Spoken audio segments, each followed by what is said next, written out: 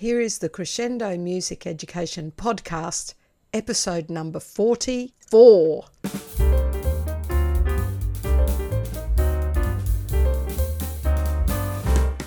Here's the second part of my chat with Rowan Hardy. This is episode 44.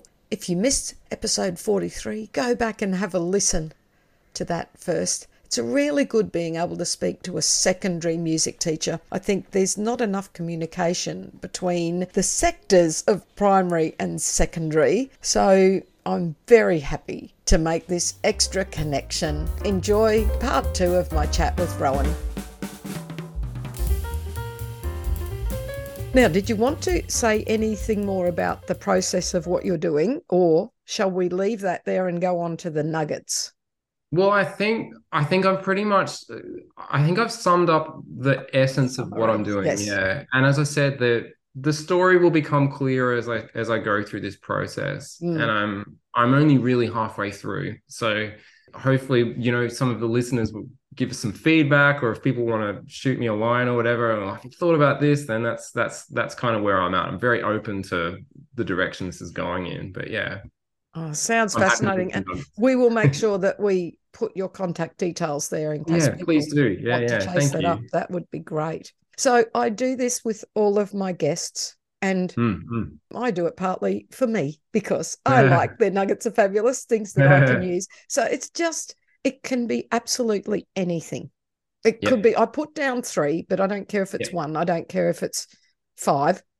I always pick odd numbers. I don't know why. But your all-time favourite resources, activities, songs, games. Now, I know you're secondary-based, so we will keep this in mind. However, as I've always said, the difference between, I have to say between grade 6 and 7, the difference between grade 6 kids and grade 7 kids is 6 weeks. Yeah. So you're really not teaching completely different species. So I think people need to keep that in mind. And can I say, I did 2 years in high school recently, 6 years ago. And honestly, behaviour management and working with the kids, it's not chalk and cheese. I know they're not exactly the same. But, if you can manage a group of 4-year-olds, you can probably manage a group of 15-year-olds. I'm not saying the same, but a lot similar. Oh, yeah. I have the utmost respect for primary school music teachers. My wife's teaching in primary sector, like she teaches across primary to high she's a Steiner teacher. And it's I hear the stories. Her brain moved from, a class 4 group through to a class 12 group. It's crazy. So, and the different modes she's got to move to all the time. Yeah, a huge amount of respect. So I think you have to be quite a creative, flexible person to work very with much children generally. So So I've got 3, and I've kind of summed them up in 3, let's say, roles that I play in my job. So one is around, what I do in the staff room. Another nugget is around what I do in a classroom, and another one is around what I might do in a practice room or a studio environment. So kind of more specifically with kids, 1-to-1 So hopefully that covers everything, and listeners have a bit of, that's interesting, that's cool. So it's broad. And I've tried to keep it within the spirit of play, right? So my role as a head of department, I'm often looking for ways to connect personally and professionally with my staff. I have a team on the coast here of 8 staff. I had a team of nearly 20 in Brisbane. So I've always been really focused on trying to make sure that I can catch up with people. And I also learn so much pedagogically through discussing and observing other teachers. That's a major part of my job, which I'm so grateful for. So my first nugget is a weekly practice that I put in, and I've done for a couple of years now, and it's called Disconnect to Reconnect. So each week, our staff team, and I teach, my team consists of drama, music, and art teachers, spend one lunch break together without the devices. And we chat generally over either a game of cards, or I bring some bananagrams. We've done colouring in. We even made Lego around the table just to try and solve problems, be creative, relax. Just 1 hour, and it's just one break. And I deliberately make sure I get everybody off of playground duty that particular day and then formalize it. where we all get a chance to bond together and we shift our focus to more lighthearted aspects of our profession, like the kid in, period 2 that did something funny, or we find ourselves wandering back into conversation so often about teaching. And it's generally inspired because we're busy, like we're, challenging one another, and we're doing those kinds of things with, activities or, yeah. So I'd love to try it across faculties and interact with teachers in English and history or science. It's also a really great way to foster well-being and a sense of belonging as well. So that's been a really cool little nugget that I'm exploring more and more of. So that's one. Earlier on, we talked about, this is a classroom activity that I've started exploring as well. I've been writing curriculum for this national songwriting program called Songmakers, which I suggest you check out. It's a secondary school program, but it's funded by an industry body called APRA-MCOS, who are the music industry body responsible for paying royalties and copyright. The reason I say is that I've been kind of working around activities in the way I've been writing this curriculum to promote sort of group collaboration and creativity and embody the whole process of songwriting without this really heavy reliance on technology, because I love technology, but there are certainly lots of schools out there where it's at a minimum and very difficult to manage. So my second nugget is kind of courtesy of a gentleman at the Berklee College of Music called Pat Patterson, and it's called object writing. So it's also kind of known in the industry as sense writing. So it's a literacy skill. In a way, it's related to music, but I'll get to that in a second. It's a technique or skill that describes objects using the 5 physical senses. So that's sight, hearing, smell, touch, and taste, and 2 additional senses called organic sense and the kinesthetic sense. So the idea is to spend 10 minutes on each object, and usually I'll do it as a warm-up for the class. So it might be good for your late primary school, year 5 and 6 students, even potentially grade 4. You could write in full sentences, you can type or write in fragments of say song lyrics or poetry, whatever suits. And it could be about, a loaf of bread, or it could be, there's actually a cool website that just randomly generates words like not or toaster. I don't know, to go with the bread theme again. And it's really about bringing in conceptual skills into the students' brains so that before they can start making music. And in the songwriting realm, you use it in more ways than just writing lyrics. You could also use it to describe a narrative or a mood of some particular composition activity you were about to run, or you could use it to unpack some more details around texture or timbre or some of the musical elements that you wanted to explore, particularly in relation to some of those senses, because that's a really great way of bringing in that concept of timbre and texture into the idea of, physical senses. There's also apparently Instagram accounts that I haven't seen that put up a new image every day. So there's a few different, it's quite a well-known technique, but it's a great songwriting technique, but I can see it expanding further into even the ways you design a lesson. So that's my second one. And my third is more to do with the practice room and or the studio space, or if you're working with students and you're really hitting a bit of a roadblock with some things. I discovered this years ago. I read a book by Tim Harford called Messy, which I recommend. It's really good. There's a technique that Brian Eno and Peter Schmidt adapted back in the 70s, late 70s, early 80s, and it's called the oblique strategies. And it was originally a deck of cards. I think it was 100-ish cards. And there are mnemonic suggestions on them to inspire creativity, or move through creative blocks.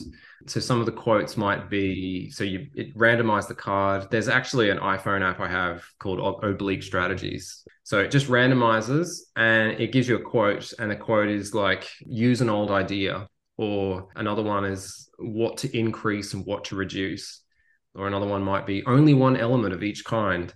So they're quite metaphoric, and they're designed to make you think a little bit about how you get out of a mess. And I mean, teachers can approach this however they want.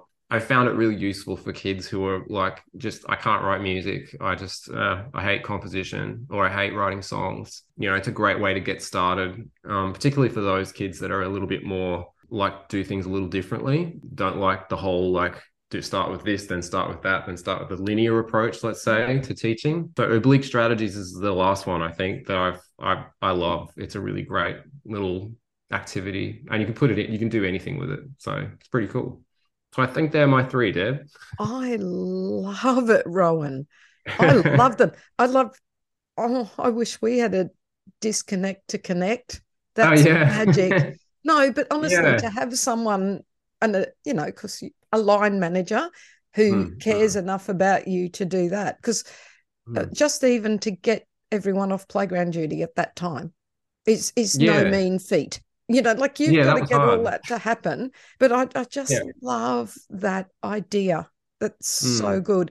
And the object writing I've never heard of, and messy, I'm going to have to get that book. I'm going to have to put all these links in the show notes. Oh, please do, yeah. And it makes me want to write. Like, I've written some music. I've written a couple of choral pieces that, and I love it. It's no time for that in my life at the moment. But yeah, I understand. I love it and I miss it. And now I want to do object writing, and I want to work on some new pieces. Yeah, it's pretty inspiring. And that's what keeps me in the classroom too, right? Like, as much as I'm attracted to research, or I've been in acting positions at an administrative level, I couldn't last because I missed that, opportunity to put this stuff into practice. I thrive off it. So. Oh, that's great. I'm glad they were useful. Oh, they were wonderful. All right. It leads us really to our last couple of things. I always like finishing with a question around advocacy. So if you had any advice for teachers who are maybe fighting for their jobs, or just to reinforce how important our job, what we do is. And then right at the end, you get to go on your soapbox and tell the world. I bet it's probably something to do with play. But anyway, it might not be. It might be a surprise. So advocacy advice first. Okay. All right. So just before, I'll preface this by saying for these next two questions, I've actually written a response. And I wanted to do that because I wanted to make sure I articulated this clearly and I wasn't just riffing. I really wanted, because this is important to me. Thank you. It's important to me. And as a jazz musician, which you are, I appreciate you have taken the time to write your responses rather than riffing. Yeah, like I like a blend of the two, right? Yeah, I mean, love it. When you play jazz, you do a little bit of the formal stuff, you do a little bit of the improvised stuff. So it's actually quite stylistic. But yeah, let's call this the head of a jazz chart, right? Okay. So so here's my response to the question around advocacy. So I said, be a musician in the classroom, in the rehearsal studio, and on the stage, in the staff room, or at a meeting. So connect with who you are as a musician and come to see the gift of teaching as part of your artistic practice. So policy will change and evolve, and for some of us old enough, will come full circle. Adapting, deciphering, and decoding policy is about finding your true north, our inbuilt instinct to be playful and curious. So we need to improvise a little and explore more around the borderlines of our craft to really advance a richer diversity and equality in music education. So that's my answer to advocacy, which is quite broad. Like, it's not just, get out there and do X, Y, Z. I actually think we need to be musicians, and not like, I'm just a teacher. You're not just a teacher. Like, teaching is a gift you have. You also have the gift of music. All of us have the gift of music, and we've been gifted that, and we've worked hard on our practice. There's got to be a way of bringing that spirit into the way we lead our profession. So that's and that can be interpreted in so many ways. Quite profound and quite beautiful. Yeah. So that's my answer for that question. And the soapbox question, it's also quite brief, because the soapbox, we could do another podcast on my soapbox if you wanted to. So yeah, we will. Let's do it. But let's have the brief version now. Yeah, of course. So this is, again, just really brief. So, and this sums up a little where I'm at. Education is relational, and as such, educators must foster individual agency to deeply connect and communicate with students, parents, and colleagues. So it's therefore critical that we find within us the courage to take some risks, to show some vulnerability, and to give the gift of teaching with a spirit of play that we so dearly wish for our music education moments to look, sound, and feel like. So that's my soapbox. That's wonderful. That's beautiful. Yeah, hopefully I didn't read through that too quickly. No, it was lovely. Well, then if people didn't get it, they need to rewind. Replay. Yeah, they can change the speed, the playback speed. They can, totally. they can hear it slower if they want. No. I think that's an absolutely perfect way to finish our podcast. And I'm so thrilled that we've hooked up again.